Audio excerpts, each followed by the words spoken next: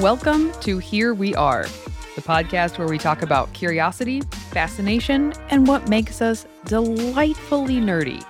I'm your host for the day, Joy Bork.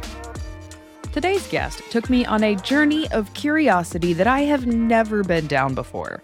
It's exploration, but using primarily digital means. It's like all of my favorite things put together. Learning new things, researching, and seeing new ways of life. So get comfortable, settle in, and get ready for today's interview. So without further ado, here's Sammy Marco to tell us all about his favorite flavor of nerd, exploration. My name is Sammy. I live in the Virginia area near DC, and my flavor of nerd is basically anything not about here. I don't know how to explain it. There's not one word to describe my thing. I guess if it doesn't have to do with my neighborhood, because I already know about my neighborhood.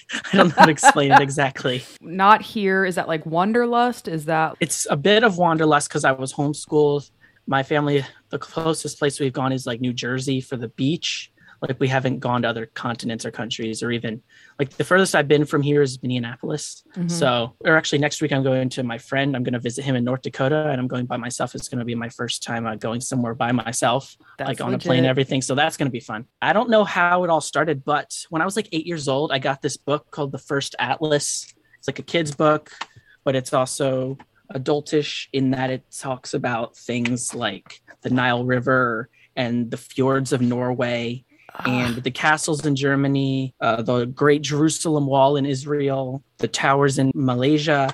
Yeah, it has something about every part of the world. That's amazing. So if I'm going to like add some storylines here, my mind is a very vivid place. Is your mind a very vivid place? Do you imagine things like yourself doing stuff? Kind of, a bit. I don't know like to what level, but... Okay, I'm curious. You love discovering other places. You haven't been a lot of places. So my initial reaction is, well, do you go there in your head? How do you get there? How do you explore them? I have kind of done that, but I also usually use Google Maps and the Street View, where you can go on and see like the pictures from the street. That's awesome. Yeah. So that's my main way of seeing things. I also like watch a lot of YouTube people who go places, like that's their thing on YouTube. And yeah, I've just kind of been soaking up knowledge for the past like 5 years about things. And I have the most random facts I could tell you that I know. Hit me with some of your favorite. Okay. In Eastern Europe, between Ukraine and a small country called Moldova, there's this tiny little, it's not really a country, but it's an area called Transnistria. It's over the Dnistra River. So trans over the river. It's basically the Soviet Union. And it still exists. They have Lenin statues. Their flag is the hammer and sickle. And yeah, it's a super weird area that most people don't know about. And I would love to go there. Is it recognized globally as a country? No, it's not recognized by anybody. They're friendly with Russia, but nobody recognizes them. They're technically a part of Moldova, which is in itself a thing that most Americans have never heard of. It's a small country next to Ukraine and Romania, 3 million people, poorest country in Europe. And there's not that much to talk about. They make a lot of good wine, though. Good job, Moldova. I know. How did you end up finding out about this? I think it was just in a recommended video on YouTube like a while ago. And for the past like 3 years, it's been the country that I have always gone back to. I've always looked at it again, or I've always watched a video about it. I actually made a video about it last year. I have a YouTube channel called Untraveled, and I just kind of went through its main features, like the capital, the people, the exports, the economy. And it's something that has always interested me for some reason, because it's in Europe and most Americans are aware of UK, Germany, France. There's a whole other side to Europe with places that most people don't know about. That is mind-blowing.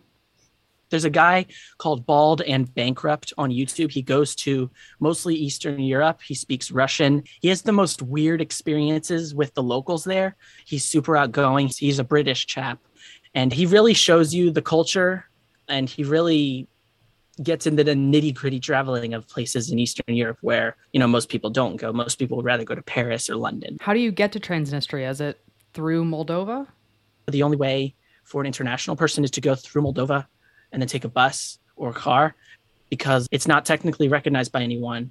Transnistria is officially part of Moldova, like a state, you could call it, an autonomous region. So Transnistrian authorities only see you officially coming in through Moldova. But if you want to go through Ukraine to Moldova, you have to go through Transnistria, and the Moldovan authorities won't like that because they see Transnistria as part of their country. But de facto, technically, it's ran by its own police and its own immigration and stuff. That is fascinating. Yeah, there's more places like this around the world too, but I don't know too much about those other ones. There's one called South Ossetia, which is in, I think, Armenia near Russia. There was a war over that like maybe 10 years ago or something. There's all these little regions around the former Soviet Union area where there's just a lot of uncertainty with the governments and who controls what and what people groups live where and all kinds of stuff. Like last year, there was that war between Armenia and Azerbaijan, and that was over another disputed territory between those countries. So yeah, lots of little things out there that don't concern 99% of the world, but to those 1% that live there, it's a big deal. That's phenomenal. I'm thinking about what would I do if I'm looking to know more. How have you found most of your information outside of YouTube? I like to use Wikipedia as a source. I know that teachers don't love it as a source, but generally for non-academic, just personal research, It's fine. And I've gone to like websites of companies that are there, and the government has a website, but I think it's in Russian. It's mostly YouTube, Wikipedia, and maps. That's amazing. Have you started learning Russian? I started a little bit last year, but right now I'm learning Spanish because it's usable, and I work at Chipotle and I'm surrounded by Spanish customers and workers, so that's helpful. And I also have some friends from Mexico and Argentina who I talk to and I write to. And that's amazing. Yeah, so transitioning a little, I have also looked at their cities in the same way that I've looked at Moldova or Transnistria, or I've looked at almost the whole world, almost every country I've looked at least once or twice. But yeah, they live in Guadalajara, Mexico, and Buenos Aires, Argentina. And I have looked at both of those cities extensively because I'm like, well, what do you see every day? What does your, McDonald's look like? Or what do you do? Because I know what my town looks like, but I don't know what it looks like there. I love your curiosity. This is fantastic. So when you get started with a region, is it like what you just said, like you have a friend there or you saw a random video on it? Is that the main way you get started with a dive? It really depends. Most places that I've looked at more than once, I do have some connection to. I've looked around Washington, D.C. a lot because I live near there. I'm going to the city of Grand Forks in North Dakota. That's where my friend lives. So I've looked at that for an hour or two over the last month, probably an unhealthily amount of time, but it's just my thing. I've recently found a YouTube channel called Not Just Bikes. He is a Canadian living in the Netherlands. And he talks about how the way that they designed cities in that country and the way that they designed new development is a lot better than the US and Canada. He generally talks about how in the US and Canada, if you don't live in like center of Boston or New York City or I don't know, maybe Seattle, you need a car to get around things. But in the Netherlands, they've made it so that, yes, half the people do own cars and they're useful there. But if you want to use a bike or take a bus or a train, it's super easy and it's not a hassle like it is here.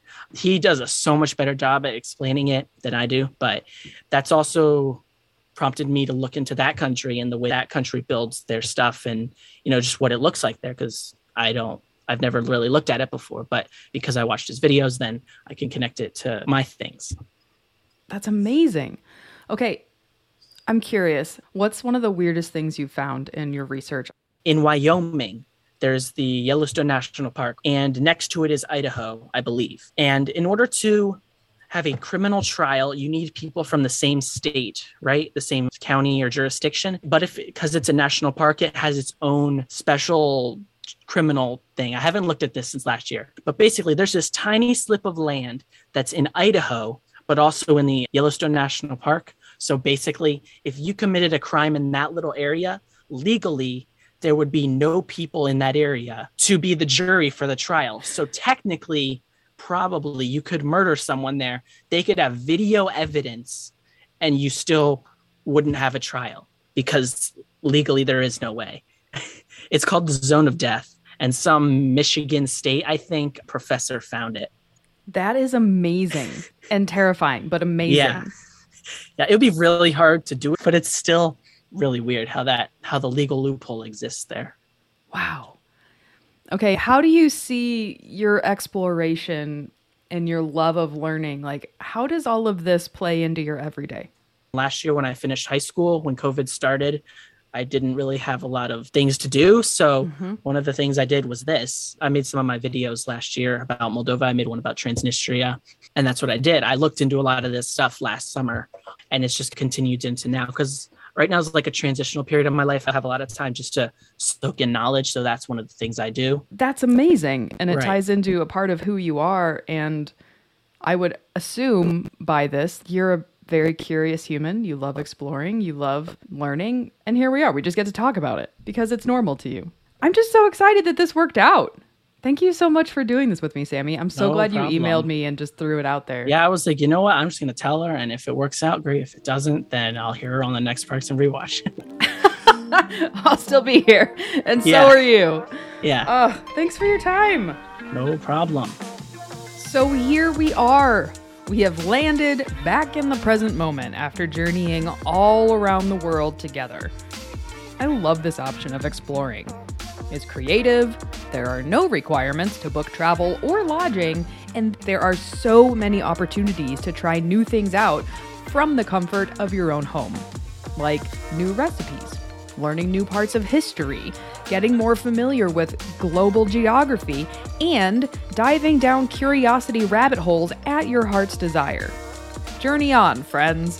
If you'd like to know more about Sammy's explorations or check out his YouTube pages, he graciously provided information for today's show notes. Thanks for your time, Sammy. All right, gotta know, what's one of your flavors of nerd and how does it show up in your life? If you're open to sharing about it and possibly being featured on the podcast, send me an email at herewearethepodcast@gmail.com. Feel free to join the Here We Are online community by following Here We Are on our Facebook page and Instagram. And if you're looking to go one step further and financially support what I'm doing with the podcast, head on over to patreon.com, search for Here We Are the Podcast, and sign up for one of the many quirky support tiers. Until next time, don't forget that curiosity wins and the world needs more nerds. Bye.